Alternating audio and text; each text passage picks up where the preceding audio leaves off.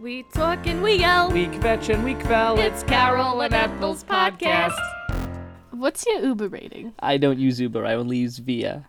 Does Via give you a rating? I don't know. My Uber rating is a 4.64. Is that bad? With the 4.64, I'd pick you up in my car, but I probably wouldn't buy you if you were a washing machine.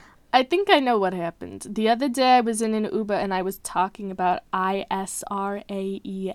Oh.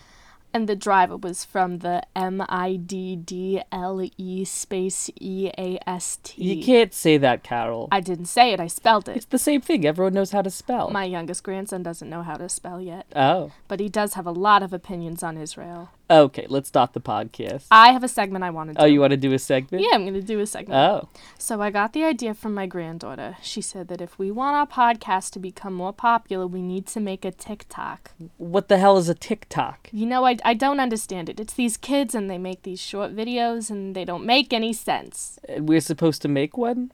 My granddaughter says all we have to do is pick a song and then we make a video of us doing something to the song. Oh, that's not so bad. Why don't I just put on WQXR and do my leg lifts? I was going to do that anyway. Oh, you like leg lifts? Yeah, you know, when it comes to exercise, I don't like to run and jump or anything like that, but I do like to lift, just as long as the thing I'm lifting is air.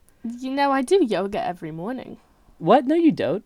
Oh, you're right. I was thinking of yogurt. Yeah, yogurt. You eat yogurt every morning. They're very similar. They're both good for your digestion. Oh, speaking of which, how are your bowels? Not so good. I'm passing so much solid corn. I feel like Carol Channing. Oh, you know, I used to go with Carol Channing to get my nails done. Oh. Well, it wasn't Carol Channing, but it may as well have been. How are your bowels? You know, they're okay. It's been a good week. I'm glad to hear it. No, it's bad.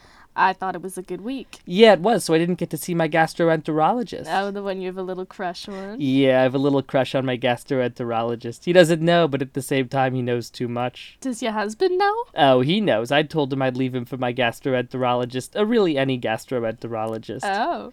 Does your husband know you'd leave him for a cardiologist or 2 podiatrists? Yeah, he knows. He didn't fall off the turnip truck. You know, my husband fell off the turnip truck. What was he doing on the turnip truck? He was buying turnips. Straight from the truck? He likes wholesale. Oh.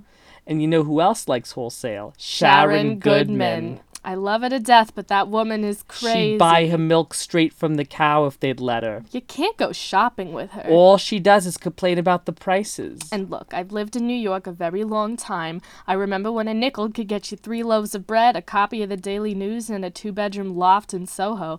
But do you hear me complaining? Yeah, all the time. Oh.